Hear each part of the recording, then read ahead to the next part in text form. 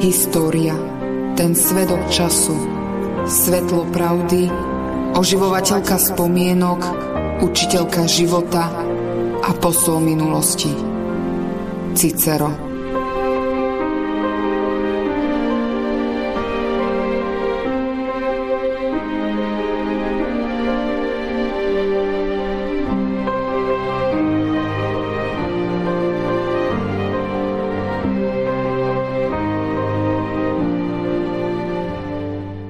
Dobrý deň, vážení poslucháči. Moje meno je Miroslav Lesičko a vítam vás v relácii Zrkadlenie. Minulý diel sme začali netradične, a to excesmi, ktorými sa neslávne preslavil cisár Nero. V krátkosti sme sa oboznámili s politickým rozdelením moci v Rímskej republike 1. storočia pred našim letopočtom. A pokračovali sme krvavým sporom medzi stranou optimánov a stranou populárov, ktoré vyústili do prvej občianskej vojny. Sledovali sme i prvé kroky talentovaného politika Julia Cezara, ktorý sa svojimi schopnosťami dostal k vrcholu moci. O moci. Časť 2. Po smrti Julii si pragmatický Cezar rýchlo vyhodnotil politickú situáciu. Pochopil, že smrťou svojej dcery stratil nielen rodinné väzby k Pompeovi, ale i dôvod, prečo by mal Pompeius naďalej podporovať jeho ciele. Keďže si Cezar chcel naďalej udržať Pompeovú priazeň, rozhodol sa ponúknuť mu za ženu svoju 15-ročnú pranetier Oktaviu, staršiu sestru Oktaviana, budúceho Augusta, ktorá síce bola v tom čase vydatá, ale na nátlak prastrika by sa bola rozviedla. To však nemusela urobiť, nakoľko Cezarovi oponenti ponúkli 54-ročnému Pompeovi za ženu 22-ročnú Kornéliu Metalu z významného rodu. Kornélia bola vdovou po synovi Krasa, ktorý bol súčasťou prvého triumvirátu a zároveň dcerou jedného z najväčších nepriateľov Cezara, Scipiona. Plutarchos opisuje Kornéliu nielen ako krásnu ženu s dobrým charakterom, ale ako vzdelanú a ščítanú, ktorá sa dobre orientuje v geometrii, filozofii a hrá prekrásne na líre. Kornélia bola 5. a poslednou manželkou Pompea a po smrti Julii mu bola nielen oporou, ale i oddanou manželkou. Vieme, že po určitom čase si našli obaja k sebe nielen vrúcný, ale i milujúci vzťah, ktorý vydržal až do Pompeovej smrti. Toto dohodnuté vládnutie, udržované strachom, trvalo 10 rokov. Po Krasovej smrti vo vojne s Partskou ríšou, po smrti Cezarovej céry Júlie, vydanej za Pompea, ktorých manželstvo bolo zárukou súdržnosti zaťa a svokra, prepukla okamžitá nevraživosť. Pompeovi bola naraz podozrivá Cezarová moc. Cezarovi bola na obtiaž Pompeova prestíž. Jeden nezniesol sebe rovného, druhý vyššieho, než bol on sám. Florus, výťah z rímskych dejín. Rímska 2, 13/13, 14. Okolo 5. roku, čo sa Cezar pohyboval v Gálii, zomrela náhle Pompeova manželka Júlia, sprostredkujúca záruku tak ťažko udržovanej súdržnosti medzi oboma žiarlivými súpermi o moc. Valejus Paterculus, Dejiny Ríma, Rímska 2, 47/2. V tej dobe zomrela pri pôrode Pompeova manželka a dcéra Cézarova a všetkých sa zmocnil strach, aby po zániku príbuzenstva Cézar a Pompeius nevyrazili proti sebe s veľkým vojskom. Štát bol totiž už dlho v úplnom rozklade a úrady sa obsadzovali násilím, za úplatky, nezákonným získavaním priazne a pomocou kameňov alebo mečmi. Appianos, dejiny Ríma 2/19. Jeho, Cézarovo konanie, nakoniec všetkých ohromilo a začali uvažovať, kam to všetko speje. Až konzul Marcus Claudius vo vyhláške oznámil, že mieni urobiť potrebné opatrenia v záujme štátu. V Senáte predniesol návrh, aby poslali Cézarovi pred stanovenou lehotou nástupcu, nakoľko vojna sa už skončila, v provincii vládne pokoj a víťazné vojsko treba rozpustiť. Suetonius o živote cisárov 1/28. V tej dobe zavraždil Milo, kandidát na úrad konzula Klodia, a to v bitke, ktorá sa strhla pri ich náhodnom stretnutí. Valerius Paterculus, dejiny Ríma, Rímska 2/47-4. V roku 52 pred našim letopočtom došlo v Ríme k nepokojom, ktoré vyústili vraždou významného senátora Klodia a požiaru rímskeho senátu. Ukľudniť situáciu mal Pompeius, no senát sa ho bál vymenovať za diktátora. A tak na návrh Kata mladšieho ho ustanovil jediným konzulom, čím získal síce rozsiahle, nevšak neobmedzené kompetencie. O rok na to ukončil Cezar v Galii svoje vojenské ťaženie, čo využila konzervatívna časť senátorov a spolu s Pompeom priniesli v senáte správu, v ktorej požadovali, aby bol Cezar zbavený svojich právomocí a velením nad legiami, nakoľko sa vojna v Galii skončila. Cezar si list od senátu prečítal o svojom vojenskom stane a hneď pochopil vážnosť situácie. Preto sa rozhodol so senátom vyjednávať. Jeho odpoveďou bol list senátu, v ktorom sa nebráni rozpustení svojich legií v Galii, ale pre politickú vyváženosť žiada, aby to isté urobil Pompeius so svojimi legiami v Hispánii. Nakoniec svojho listu zakomponoval i žiadosť, aby mu senát ponechal aspoň 2 legie, ktoré sú potrebné na obranu dobytého územia. Keď konzuli dostali od Cézara list, tribúni ľudu iba horko ťažko a s najväčším vypätím síl vymohli, aby sa prečítal v senáte. Julius Cézar, zápisky o občianskej vojne 1/1.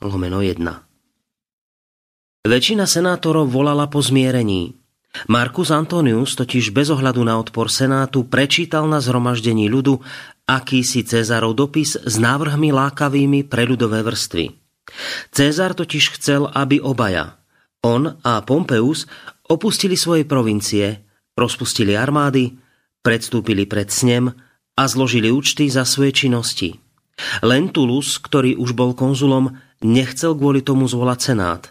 Avšak Cicero, ktorý sa práve vrátil z Kilikie, sa snažil sprostredkovať dohodu, aby Cézar opustil Gáliu, prepustil vojsko až na 2 légie a v Ilíriku čakal na druhý konzulát.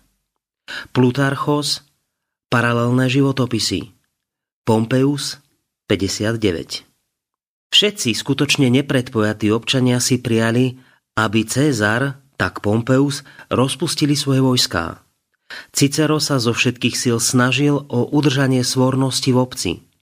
Nakoniec nikto účinnejšie nepriložil zápalnú pochodeň do sporu než tribún ľudu Gaius Curio, pôvodom aristokrat, pohotový rečník, podvratný živel.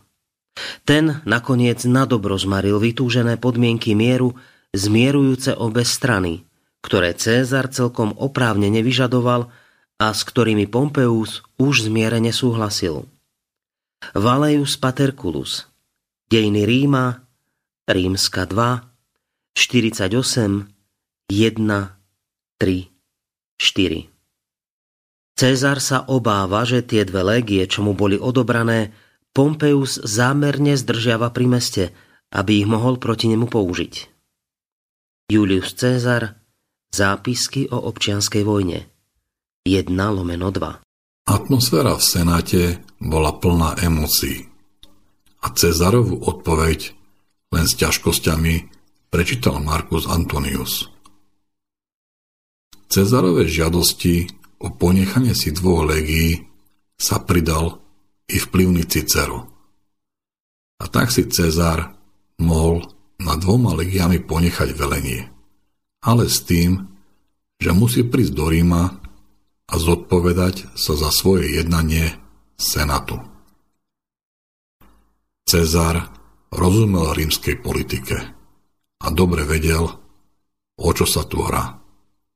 Vedel, že bez vojenskej podpory alebo vyššie štátnej funkcii nebude mať jeho výpoveď pred Senátom žiadnu váhu.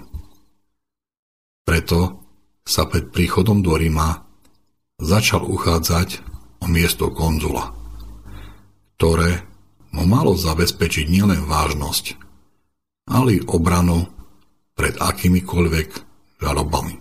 Cezar totiž vracajúci sa z Galie začal žiadať o ďalší konzulát.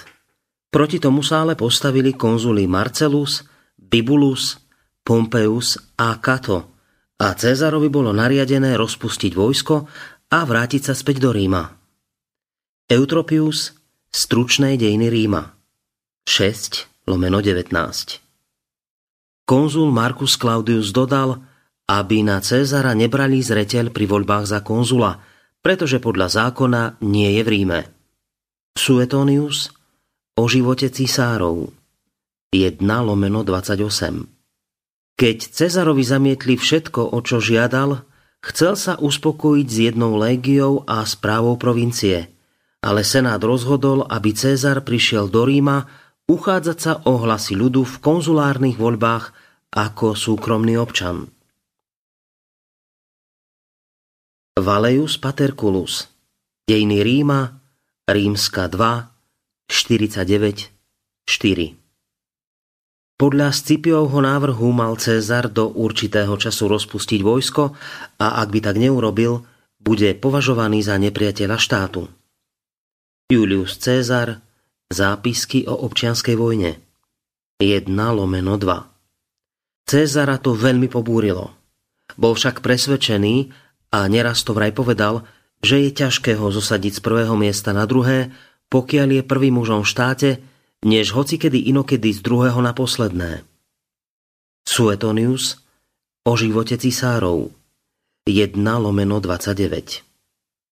Proti Scipiovmu návrhu podali tribúni ľudu Marcus Antonius s Quintom Cassiom intercesiu, právo zrušiť rozhodnutie, ktorá sa okamžite prerokovala. Po 7 dňoch búrlivého rokovania sa chladnokrvne a bezohľadne rozhodlo o Cezarovom najvyššom velení a o takých vážených mužoch, akými tribúni ľudu nesporne sú. Tribúni ľudu v zápätí opustili mesto a hľadali útočisko u Cezara.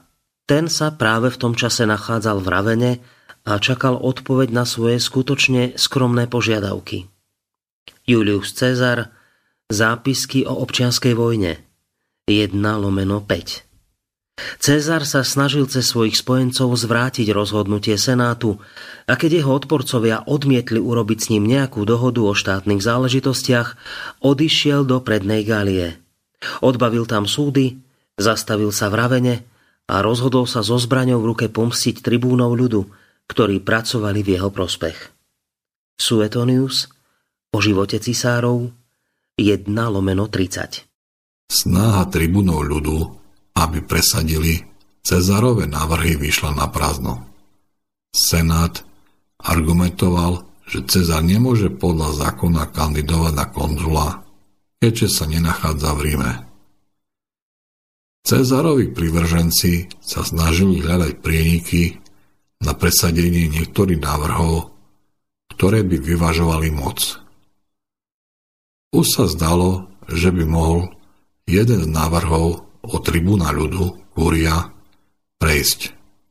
keď tu z nenazdajky bolo prerušené jednanie a po tvrdom lobingu konzervatívnej časti Senátu bol tento návrh zákona zablokovaný. Čím sa situácia opäť dostala do mŕtvého bodu. Sila konzervatívnej časti Senátu sa ukázala 7.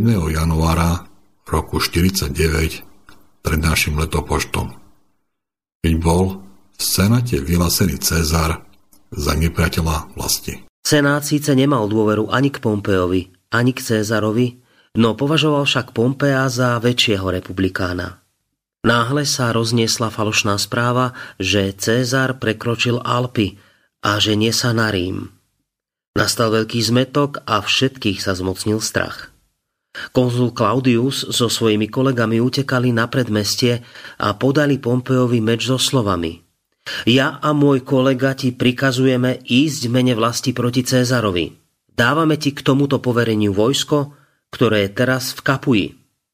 Pompejus posluchol rozkaz konzulov, ale pripojil poznámku: Ak nie je lepšie riešenie.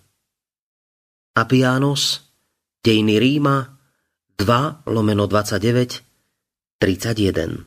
Keď sa rozniesla falošná správa o Cezarovom pochode na Rím, rozhodli sa niektorí tribúni ľudu utiecť z mesta pred možnými represiami od konzervatívnych senátorov.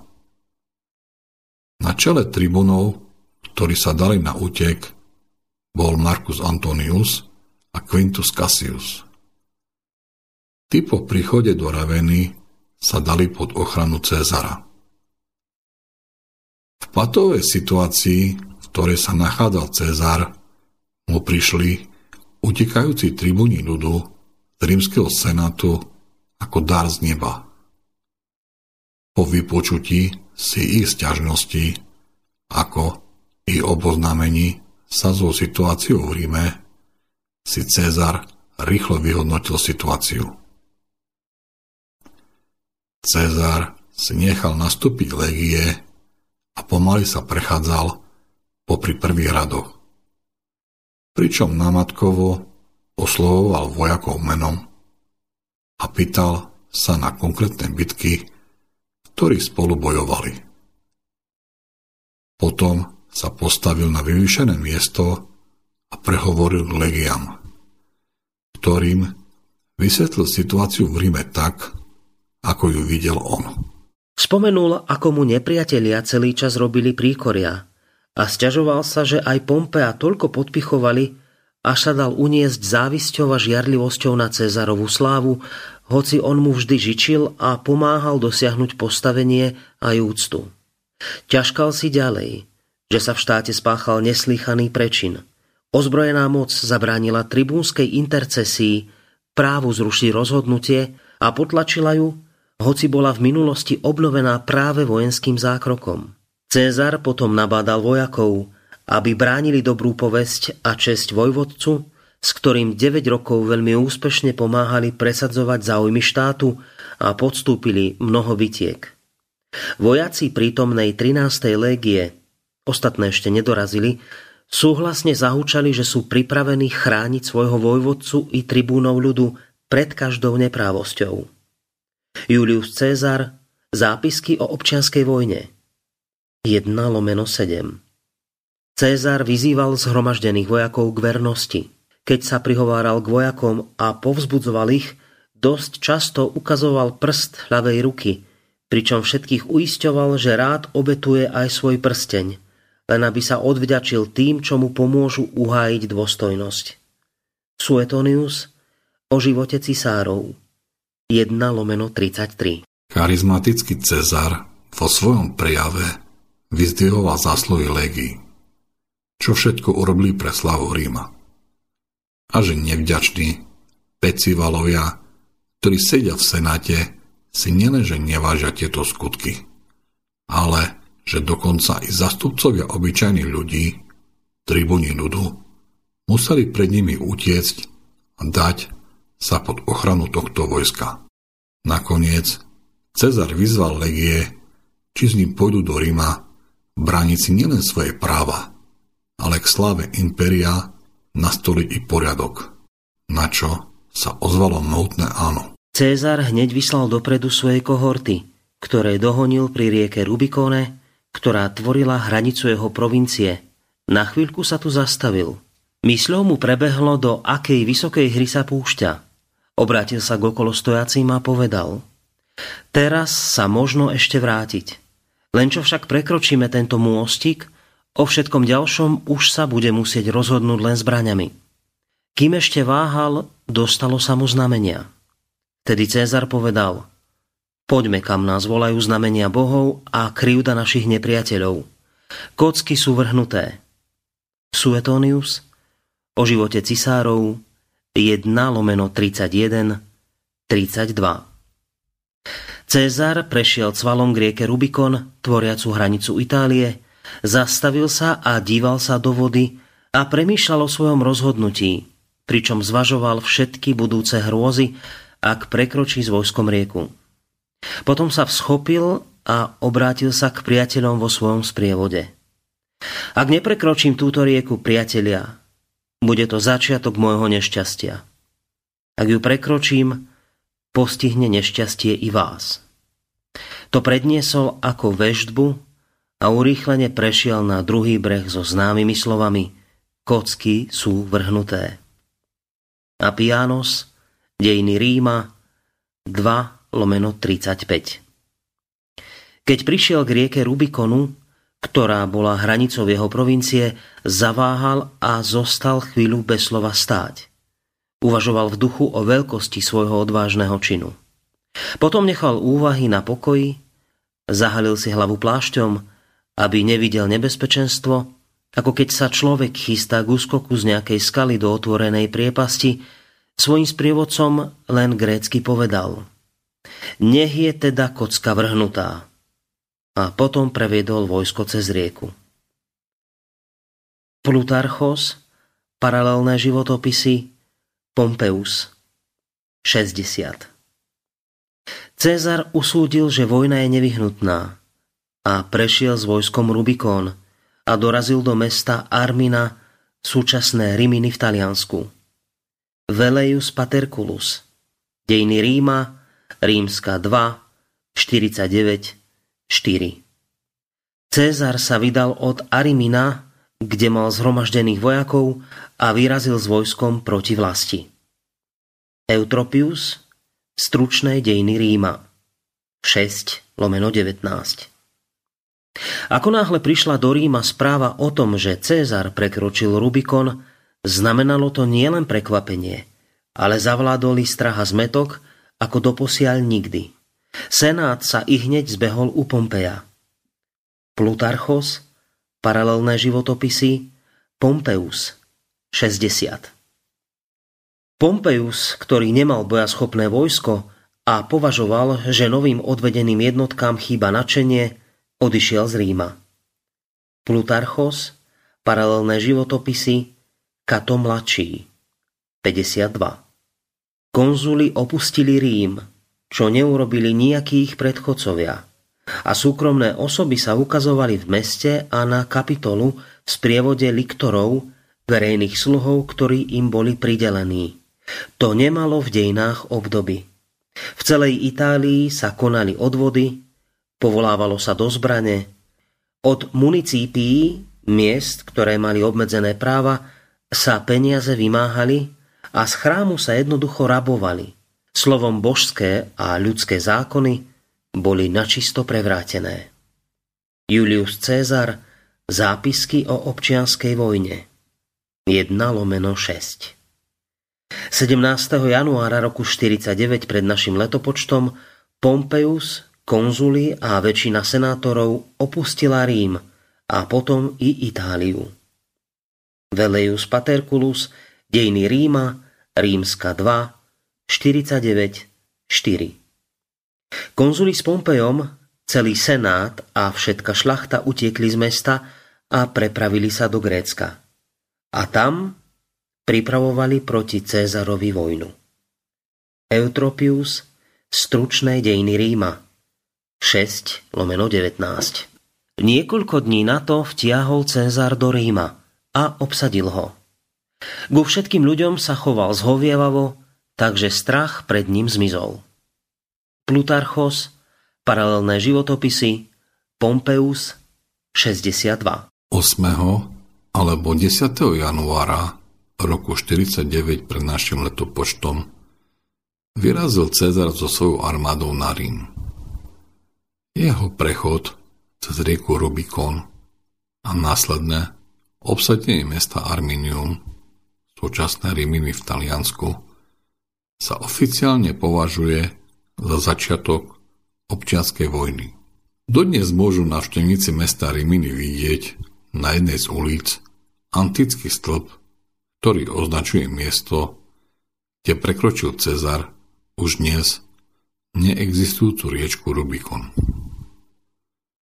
Cezar prišiel do Ríma v relatívnom pokoji, no celé mesto bolo v napätí, čo urobí tento vojvodca, nakoľko mnoho jeho odporcov, najmä z aristokratických kruhov, ostalo naďalej v meste. Na počudovanie všetkých Cezar nerobil nič, a to ani svojim nepriateľom. Po krátkom pobyte v Ríme vymenoval za správcu mesta svojho generála Lepida a vedením vojsk poveril Marka Antonia. Sám Cezar sa vybral do Hispánie bojovať proti 2 Pompeovým legiám. Keď Cezar usporiadal pomery v Hispánii, vrátil sa v novembri do Ríma, kde ho v jeho neprítomnosti menoval Lepidus za diktátora. Po 11 dňoch sa Cezar funkcie diktátora vzdal a nechal sa zvoliť za konzula, čo pôsobilo legitímne a nevyvolávalo to spomienky na sulu. Cezar si uvedomoval svoju mocenskú silu, no napriek tomu nechcel vzbudiť zdanie, že je tyranom, a snažil sa o dialog i so svojimi odporcami. Tí mu v strachu pred možným trestom sľubovali lojalitu, ktorú od nich Cezar paradoxne nevyžadoval. Cezar chcel len, aby ho rešpektovali a nebrojili proti nemu. Rímskemu ľudu usporiadal honosné zábavy, rôzne hry a štedro im rozdával obilie a peniaze. Keď usporiadal pomery v Ríme, vybral sa so svojou armádou na Balkán, aby sa stretol so svojím najväčším rivalom Pompeom. Potom už prišla preľaknutia hodná a žalostná občianska vojna, ktorá okrem pohrôm bojov priniesla rímskemu ľudu i zmenu politických pomerov. Eutropius, Stručné dejiny Ríma, 6/19. Máriové a činové besnenie sa odohrávalo už vo vnútri hradieb mesta, ale bola to len akási generálna skúška. Sulova smršť riadila vo väčšom priestore, i tak však sa obmedzila na Itáliu. Cézarovo a Pompeovo nepríčetné šialenstvo zachvátilo Rím, Itáliu, menšie i väčšie národy, nakoniec impérium v celej jeho šírke, ako tomu činia záplavy a pustošivé požiare.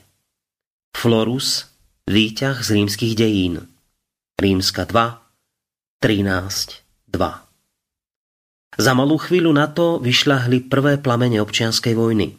K splanutiu občianskej vojny, ktorú sprevádzali toľké pohromy po celých nasledujúcich 20 rokov, nepriložil nikto účinnejšie zápalnú pochodeň než tribún ľudu Gaius Curio, pôvodom aristokrat.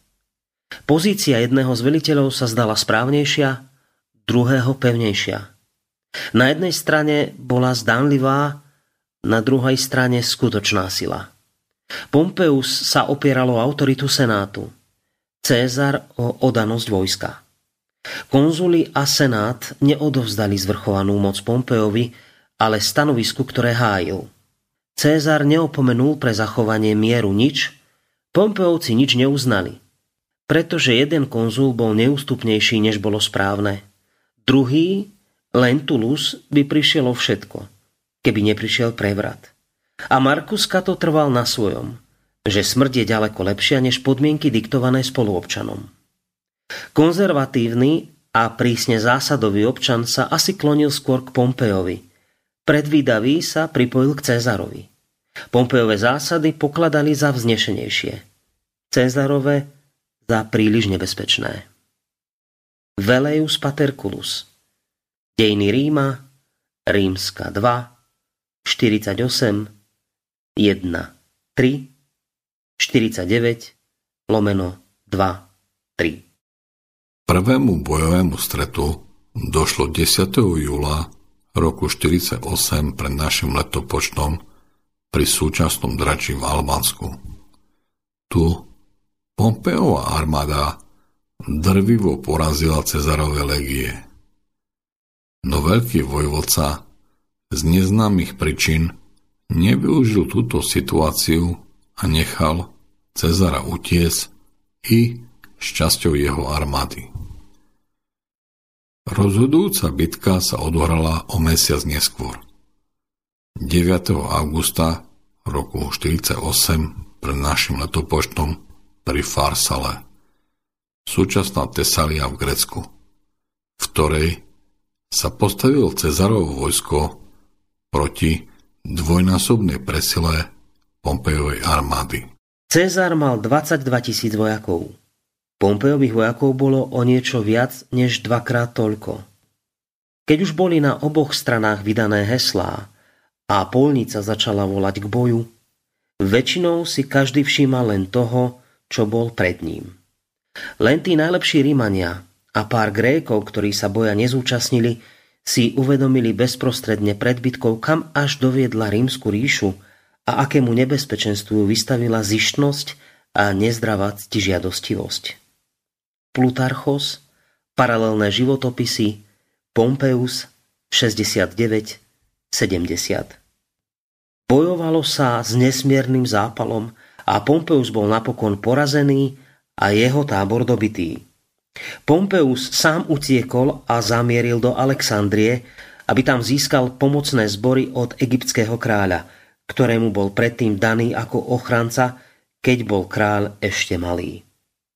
Eutropius, Stručné dejiny Ríma 6/20. Občianská vojna bola tvrdá a odohrávala sa na rôznych územiach.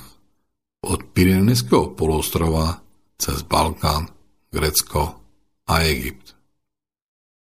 Veľký význam pre ďalší priebeh občianskej vojny mala bitka pri Farsale, kde Cezar porazil roku 48 pred našim letopočtom početnejšiu Pompejovú armádu a prinútil samého Pompeja k úteku. Pompejus sa rozhodol utiecť do Egypta k mladému faraónovi, ktorý mu bol zaviazaný za jeho predošlú pomoc. V Egypte chcel Pompejus opäť zhromaždiť republikánsku armádu a s pomocou ostatných kráľovstiev, s ktorými mal dobré vzťahy, ako i s armádou Egypta, pokračovať v bojoch s Cezarom. Mladý faraón však videl situáciu úplne inak a nechal Pompeja zabiť. Pompejus sa rozlúčil so svojou manželkou Kornéliou. Tá už dopredu oplakávala jeho koniec a nariadil 2 centurionom, aby zostúpili do loďky pred ním. Ešte sa obrátil k manželke a synovi a recitoval Sofokla.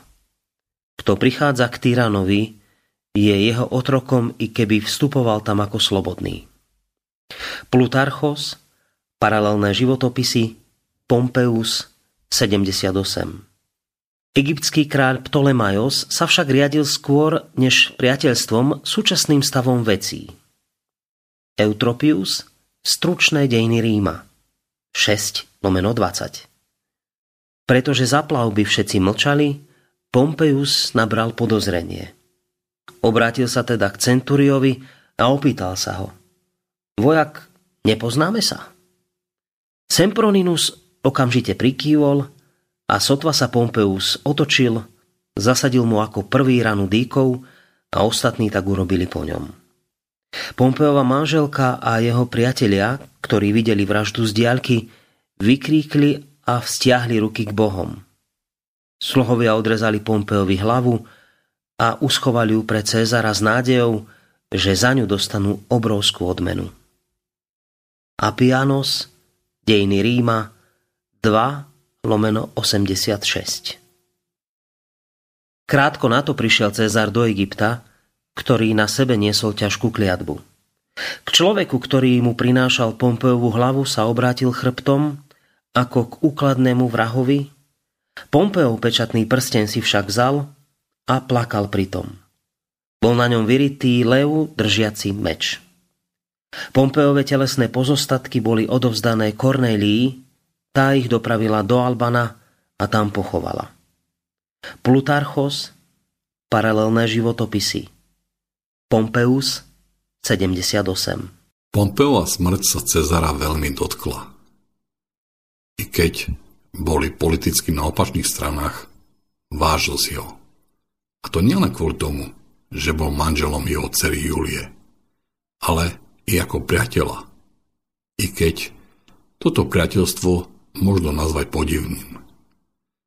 No v každom prípade si ho vážil ako obdivodného vojvodcu, ktorý ku prospechu štátu riskoval svoj život v bojoch v Afrike, Hispánii či na východných hraniciach ríše. Bol to práve Pompeus, ktorý dvakrát zachránil impérium pred kolapsom. Raz, keď v urputných bojov plný strategických manévrov zničil v Stredozemnom mori pirátov, ktorí blokovali dovoz obilia do mesta. A druhýkrát, keď potlačil plienenie povstaleckých otrokov, známe ako Spartakovo povstanie. Gnaeus Pompeius tak právom dostal pomenovanie Magnum, veľký. Jeho veľkosť bola vo vojenskom umení a dosvedčuje to i jeho najslavnejší výrok určený nepriateľom. Necitujte nám zákony, keď držíme meče v rukách.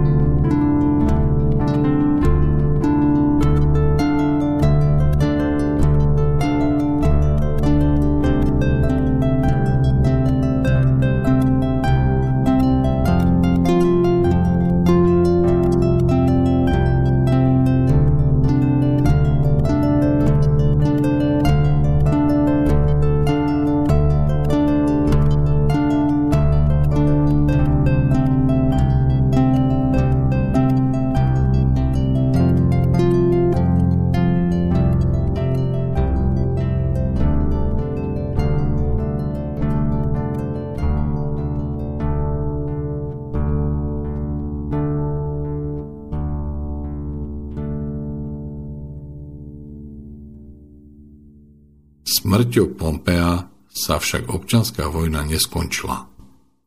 A Cezar musel ešte tvrdo bojovať v Egypte a Španielsku s Pompejovými spojencami, senátormi a synmi. Definitívne víťazstvo si Cezar zabezpečil až 17. marca roku 45 pred našim letopočtom v bitke pri Munde, v súčasnosti Montila v Španielsku, kde porazil armádu vedenú Gnajom Pompejom mladším, najstarším synom Pompeja Veľkého. No toto víťazstvo sa nezrodilo ľahko. Posledná v rade bojísk bola Munda. Pre Cezara tu neprebiehal boj úspešne ako inde. Bol nerozhodnutý a dlho bez vyhliadok, až sa takmer zdalo, že si to šťastená podivne rozmýšľa. Áno, i sám Cezar bol pred bitkou trochu zarazenejší, nie ako inokedy. Nech už premýšľal o krehkosti ľudského osudu, alebo si uvedomoval, že rada jeho úspechov presahuje mieru, alebo sa bál Pompejovho osudu, keď už sa mu začal podobať. Florus, výťah z rímskych dejín, Rímska 2, 13/78-79. Starší muži mu, synovi Pompea, radili, aby sa snažil vyčerpať Cezarové sily, predlžovať vojnu a spôsobiť mu núdzu, keď je v cudzej zemi. Jeho, Cezarových vojakov, sa však zmocnil strach, vyvolaný povesťami o veľkosti nepriateľa a o jeho výcviku a zúfalom odhodlaní. Cezar preto vyčkával. Raz sa k nemu na obhliadke priblížil Pompeus a vytýkal mu zbabelosť. Túto pohanu nemohol Cezar zniesť a zoradil vojsko k bitke. Keď konečne došlo k boji, padol na Cezarovo vojsko des a k ústrachu sa pripojila nerozhodnosť. Cezar začal dvíhať ruky k nebu a prosil všetkých bohov, aby toľko slávnych víťazstiev neprišlo nazmar touto jedinou pohromou. Dal si dolu z hlavy prilbu a tvárou v tvár sa snažil zahambiť vojakov a prinútiť ich k boju. Chopil sa jedného štítu a povedal okolo stojacim veliteľom: Toto bude koniec života i vašej vojenskej služby. Potom vyrazil vpred. Tu sa každý z veliteľov postavil vedľa neho a všetci vojaci vybehli vpred, bojovali celý deň, až konečne večer s ťažkosťami získali víťazstvo. Cezar vraj povedal, že o víťazstvo bojoval často, ale vtedy, že bojoval i o svoj život. Appianos, dejiny Ríma, 2/103-104. Cezar sa vrátil do Ríma ako zvrchovaný víťaz. Dal milosť všetkým, ktorí proti nemu zdvihli zbrane, čo presahuje ľudské chápanie, a usporiadal v meste veľkolepé gladiátorské zápasy, naumachie, námorné bitky na štadióne, zápolenie jazdcov a pešiakov, ale tiež slonov a niekoľkodenné hostiny pre verejnosť. Velejus Paterculus, dejiny Ríma, Rímska 2, 56/2. Po skončení všetkých občianskych vojen sa Cezar ponáhľal do Ríma a tam ho zo strachu oslavovali ako nikoho predtým. Aby si získali jeho priazeň, udelili mu všemožné pocty, ako by ani nebol človek. Appianos, dejiny Ríma, 2/106.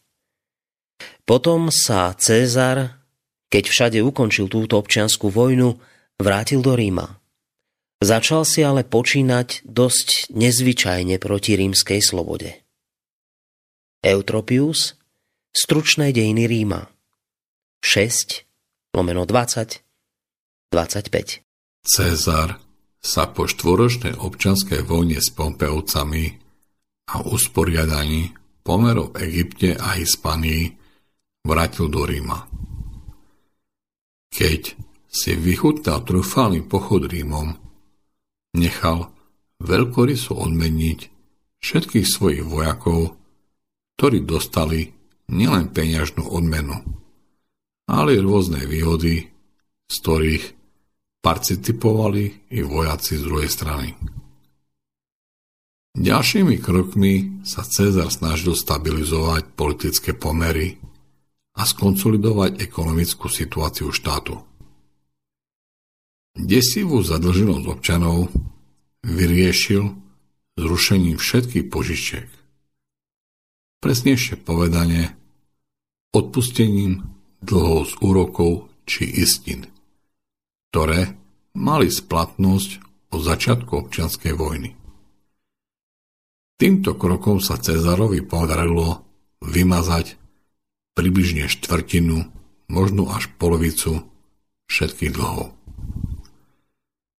Nedostatok peňazí v obehu a neochotu ich požičiavať kvôli nízkej návratnosti sa rozhodol Cézar vyriešiť zákonom o zhromažďovaní majetku, čo spôsobilo, že sa na trh opäť dostal dostatok peňazí. Uskutočnením ďalších ekonomických reforiem sa opäť rozbehol finančný obchod s požičiavaním peňazí. Upokojenie a stabilitu pomerov spoločnosti spôsobila i jeho reorganizácia niektorých úsekov verejného života. Cézar zreformoval kalendár, v ktorom bolo oddávna mnoho zmätkov zavinených pontifikmi, ktorí svojvoľne vkladali do kalendára priestupné dni. Tým sa stalo, že napríklad ani dožinková slávnosť nepripadala na leto, ani slávnosť vinobrania na jeseň. Rok upravil podľa obehu slnka na 365 dní. Odstránil priestupný mesiac a vložil do každého 4. roka jeden priestupný deň. A aby toto racionálne usporiadanie kalendára vstúpilo do platnosti už od budúceho 1. januára, vložil medzi november a december 2 iné mesiace. Suetonius o živote cisárov 1/40. Cézar v dobe mieru odstránil v Ríme mnoho nezrovnalostí. Napríklad rok, ktorý bol rôzne dlhý vkladaním mesiacov, pretože sa riadil obehom luny, upravil podľa egyptského vzoru na základe pohybu slnka. Appianos, dejiny Ríma 2/154. Tento solárny kalendár, nazývaný juliansky, sa dodnes používa v niektorých krajinách alebo kresťanských cirkvách. V západnej Európe stratil platnosť v roku 1582, keď ho pápež Gregor XIII nechal prerobiť do súčasnej podoby. Cézarovi sa podarilo stabilizovať pomery v ríši, čím vrátil obyvateľom nielen finančnú dôveru v štát, ale i v budúcnosť. V Cézarovej vláde sa však začali prejavovať prvky nadradenosti, ktorá mohla pôsobiť v určitých situáciách až s aroganciou. Imperátor začal zvýhodňovať spriateľené rody a dosadzovať do vysokých funkcií sebe oddaných jedincov. Všetky tieto kroky vyvolávali u niektorých aristokratických rodov a republikánskych senátorov či konzervatívnych kruhov pocit, že sa Cézar chce stať kráľom Ríma a tým zahubiť Rímsku republiku. Kto si veľmi obľúbil ľudskú slávu, ľahko túži aj po vláde. Kto túži po sláve ľudských pochvál, usiluje sa, aby sa neznepáčil tým, čo majú o ňom dobrý úsudok. Je totiž mnoho dobrého v mravoch a toto dobro pomáha mnohým ku sláve, moci alebo vláde. Avšak kto dychtí po vláde a moci bez túžby po sláve, ktorá chráni človeka, aby sa neznepáčil tým, ktorí majú o ňom dobrý úsudok, ten sa usiluje dosiahnuť svoj cieľ, hoci aj zločinmi. Kto túži po sláve, usiluje sa dosiahnuť ju alebo správnou cestou, alebo podvodom a intrigami. Pritom však predstiera, že je dobrý. Aurelius Augustínus o Božom štáte 5/19. Keď sa raz Cézar vracal z Alby do Ríma, Odvážili sa ho pozdraviť ako kráľa. Ale keď tým bol ľud pobúrený, mrzuto povedal, že sa nevolá kráľ, ale Cézar. Plutarchos, paralelné životopisy. Cézar, 60. I keď Cézar razantne odmietal akékoľvek spájanie jeho osoby s postom kráľa, nedalo sa spochybniť, že od roku 49 pred našim letopočtom do roku 44 pred našim letopočtom bol 6-krát menovaný diktátorom a niekoľkokrát i konzulom, čo v prípade, keď bol zvolený za diktátora, nedávalo zmysel.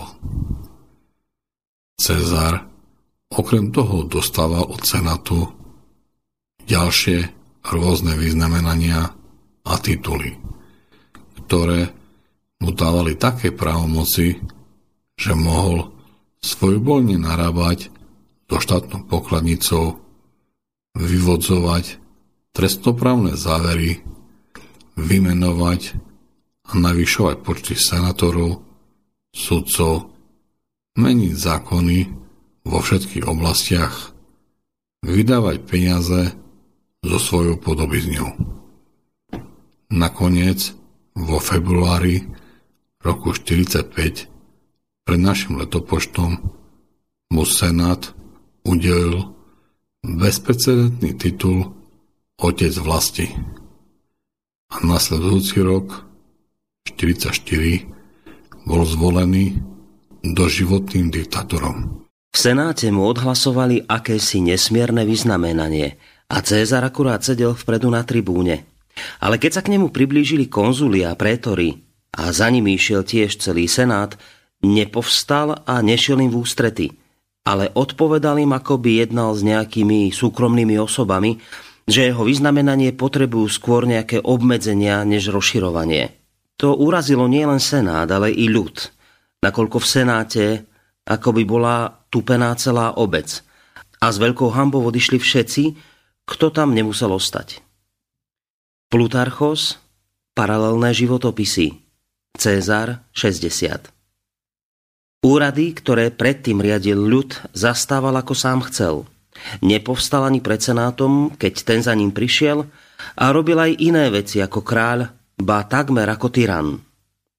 Eutropius, stručné dejiny Ríma, 6/25.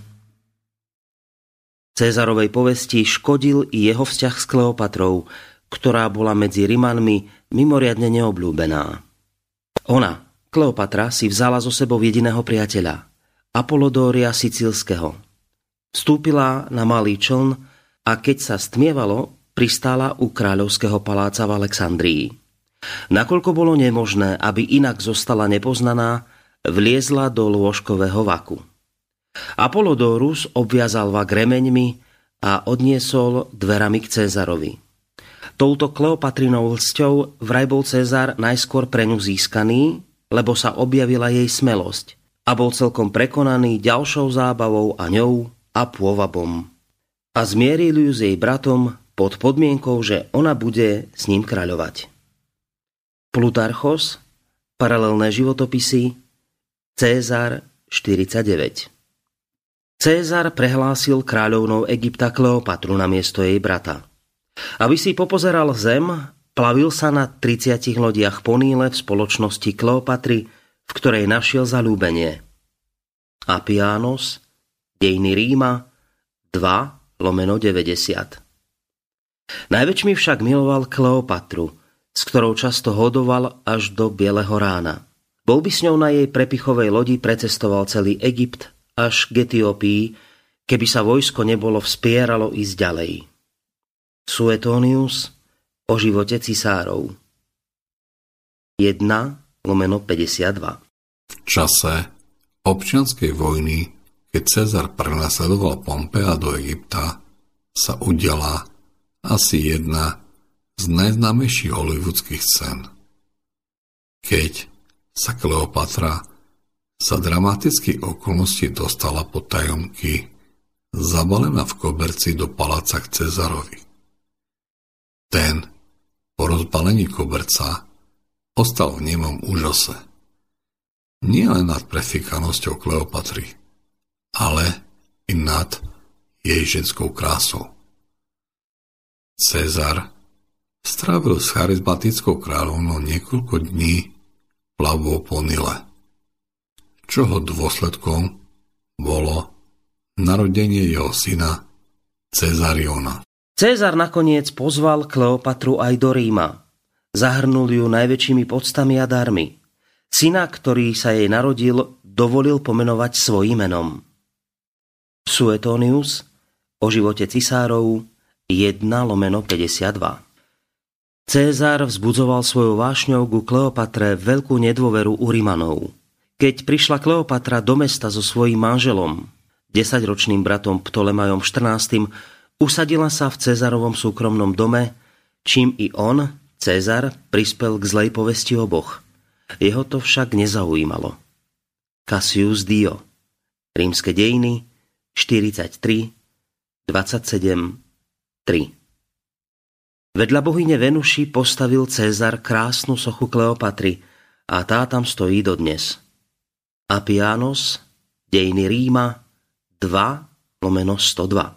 Okolo roku 46 pred našim letopočtom prišla Kleopatra na oficiálnu návštevu Ríma, kde sa mala podpísať mierová zmluva medzi oboma mocnosťami. Cezar povolil Kleopatre triumfálny pochod mestom s pompezným doprovodom, veľkými kulisami, exotickými zvieratmi, kde sa všade rozdávali peniaze.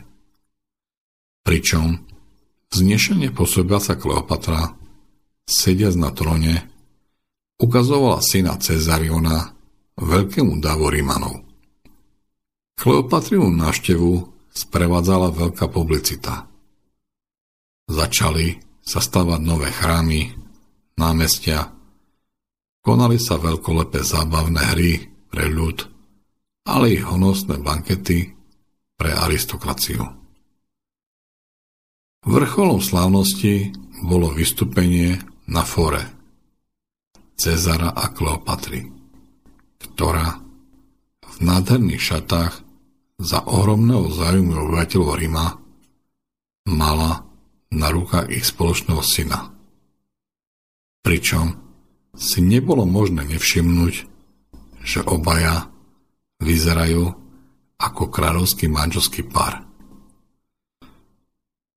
Majestátny obraz monarchisticky pôsobacieho páru musel vyvolávať nielen u senátu a starých aristokratických rodov rozhorčenie a hnev. Ohromení boli aj obyvatelia Ríma, najmä tá konzervatívna časť. Tá mala z toho všetkého zmiešané pocity. Nevedeli, čo si majú o tom všetkom myslieť. Najmä, keď videli na oslavách sedieť ponižene Kalpurniu, oficiálnu manželku Cezara, bokom, bez publicity a pozornosti. Nevedeli porozumieť, ako mohol ubytovať Cezar Kleopatru vo svojom dome, v ktorom bývala i jeho manželka. Pravdivo odpovedal prichytený pirát Alexandrovi Veľkému, keď sa ho kráľ opýtal, odkiaľ berie právo zbíjať na mori. Pirát mu smelo odpovedal, odkiaľ aj ty po celej zemi. Ja za to, čo robím s malou lodičkou, som lúpežníkom. A ty za to isté, čo robíš s veľkým loďstvom, si panovníkom. Aurelius Augustínus o Božom štáte 4/4. Veľká koncentrácia moci do rúk jednej osoby rozrušovala nielen republikánov, ale i niektoré aristokratické rody, konzervatívnych senátorov a privržencov Pompea. Tieto skupiny sa navštevovali vo svojich domov, kde si vymieniali názory a obavy z budúceho vývoja ríše. Nesúhlas so súčasným stavom ich spojil natoľko, že začali pracovať na rôznych plánov, ako daný stav zmeniť ako zvrhnúť uzurpátora. 15. marca roku 1944 sa malo konať zasadnutie Senátu, na ktorom mal byť podľa Sibyllinej vežby vyhlásený Cezar za kráľa. Pretože, ako sa vo vežbe prorokovalo, iba kráľ porazí mocných partov. A práve toto zasadnutie si sprísahanci vybrali ako deň uskutočnenia svojho plánu. Noc pred zasadnutím Senátu strávil Cezar v príjemnej atmosfére u svojho generála a priateľa Lepida. Keď sa reč zvrhla na otázku, aká smrť je najlepšia, Cezar úsmevom zvolal: nečakaná. Keď teda nastal deň 15. marca roku 44 pred našim letopočtom, prosila Cezara jeho žena Kalpurnia, že ak je možné, aby nevychádzal a nechal zasadanie odložiť, nakoľko mala zlé sny. Zdá sa, že i Cezar cítil akési podozrenie. Ale medzi tým prišiel Decimus Brutus, ktorému Cezar tak veril, že ho dokonca napísal na druhé miesto medzi dedičov jeho majetku. Brutus dostal strach, že sa podnik, sprisahanie, vyzradí. Preto si robil posmech z veštcov a vytýkal Cezarovi, že si sám spôsobuje obviňovanie a osočovanie u Senátu, keď si myslí, že s ním Cezar jedná spupne. Senát, že sa zišiel na jeho vyznanie a že sú všetci ochotní hlasovať preto, aby bol prehlásený za kráľa mimo italských provincií a všade inde na mori i na zemi, aby mohol nosiť diadém. Pri týchto slovách chopil Brutus Cezara za ruku a ťahal ho z domu. Sotva vykročil z dverí, snažil sa k nemu dostať cudzí otrok. A keď bol vytlačený množstvom ľudí, na silu sa vtlačil do domu a išiel za Kalpurniou a vyzýval ju, aby ho nechala v dome až do Cezarovho návratu, že vraj mu má oznámiť dôležité veci. Artemidoros Knický prišiel do styku s niektorými Brutovými prívržencami, takže mohol poznať väčšinu z toho, čo sa dialo. Keď Cezar dostával zvitky s prosbami či sťažnosťami, Artemidoros pristúpil celkom tesne k nemu a povedal: tento zvitok, Cezar, prečítaj sám. A hneď. Cezar zvitok prijal, ale množstvo ľudí, ktorí sa na neho obracali, mu zabránilo ho prečítať. I keď sa k tomu niekoľkokrát chystal a s týmto zvitkom, ktorý jediný podržal, vstúpil do Senátu. Marcus Antonius, ktorý bol silný, verný Cezarovi, bol zadržovaný vonku Brutusom, ktorý ho naschvál zatiahol do dlhého rozhovoru. Keď Cezar vstupoval, Senát povstal na znamenie úcty, ale z Brutovej družiny jedni odstúpili zozadu Cezarove kreslo a druhí mu išli v ústrety, ako by ho chceli o niečo požiadať. Keď sa usadili, Tilius uchopil oboma rukami Cezarovú tógu a strhol mu ju z krku. To bolo dohodnuté znamenie útoku.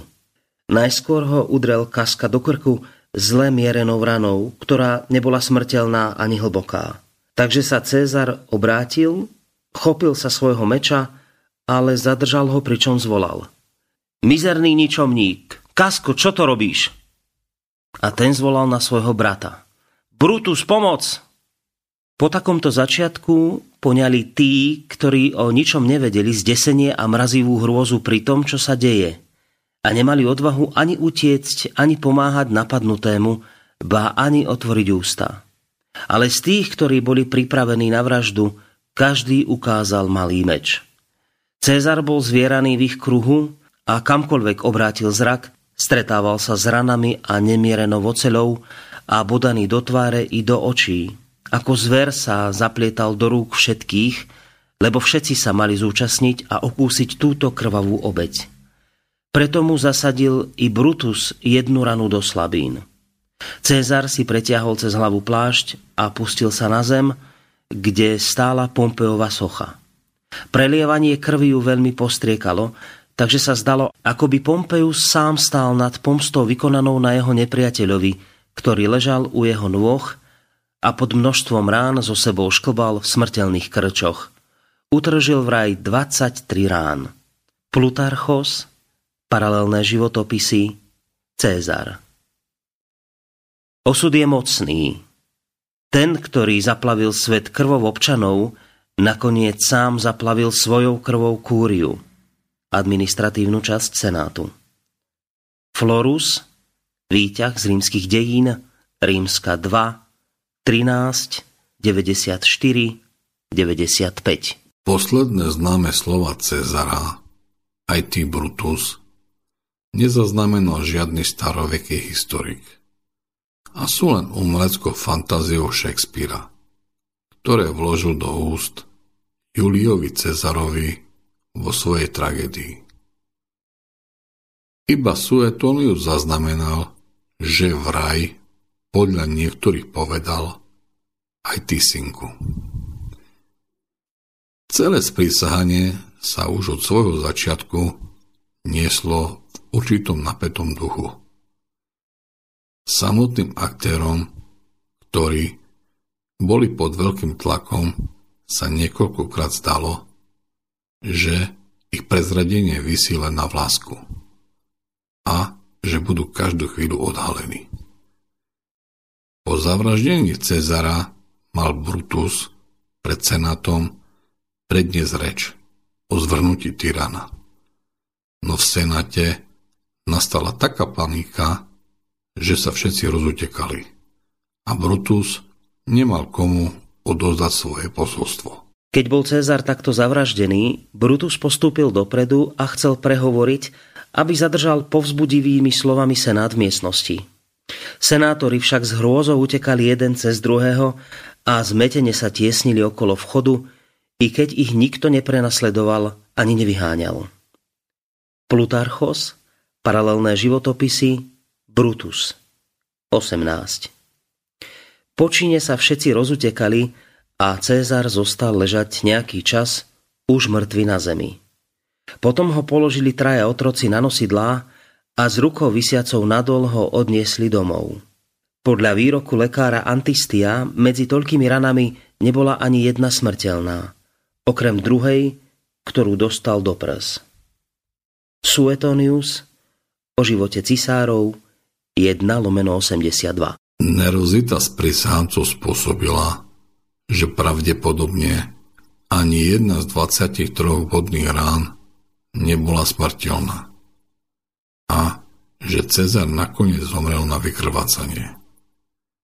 Zmätok, ktorý nastal po atentáte, spôsobil, že Cezarovo telo bolo vystrašenými úradníkmi odnesené na kremáciu až po 3 hodinách. Správa o vražde Cezara sa začala šíriť celým mestom, čo vyvolávalo u ľudí strach a paniku. Cezarovi najbližší priatelia si mysleli, že ďalšími obeťmi budú oni. Takže, keď sa Lepidus dozvedel o smrti Cezara, okamžite v strachu o svoj život opustil mesto. Marcus Antonius dokonca utekol z mesta v prezlečení za otroka, aby ho nespoznali. Cézarova jedinovláda nemala príliš dlhého trvania.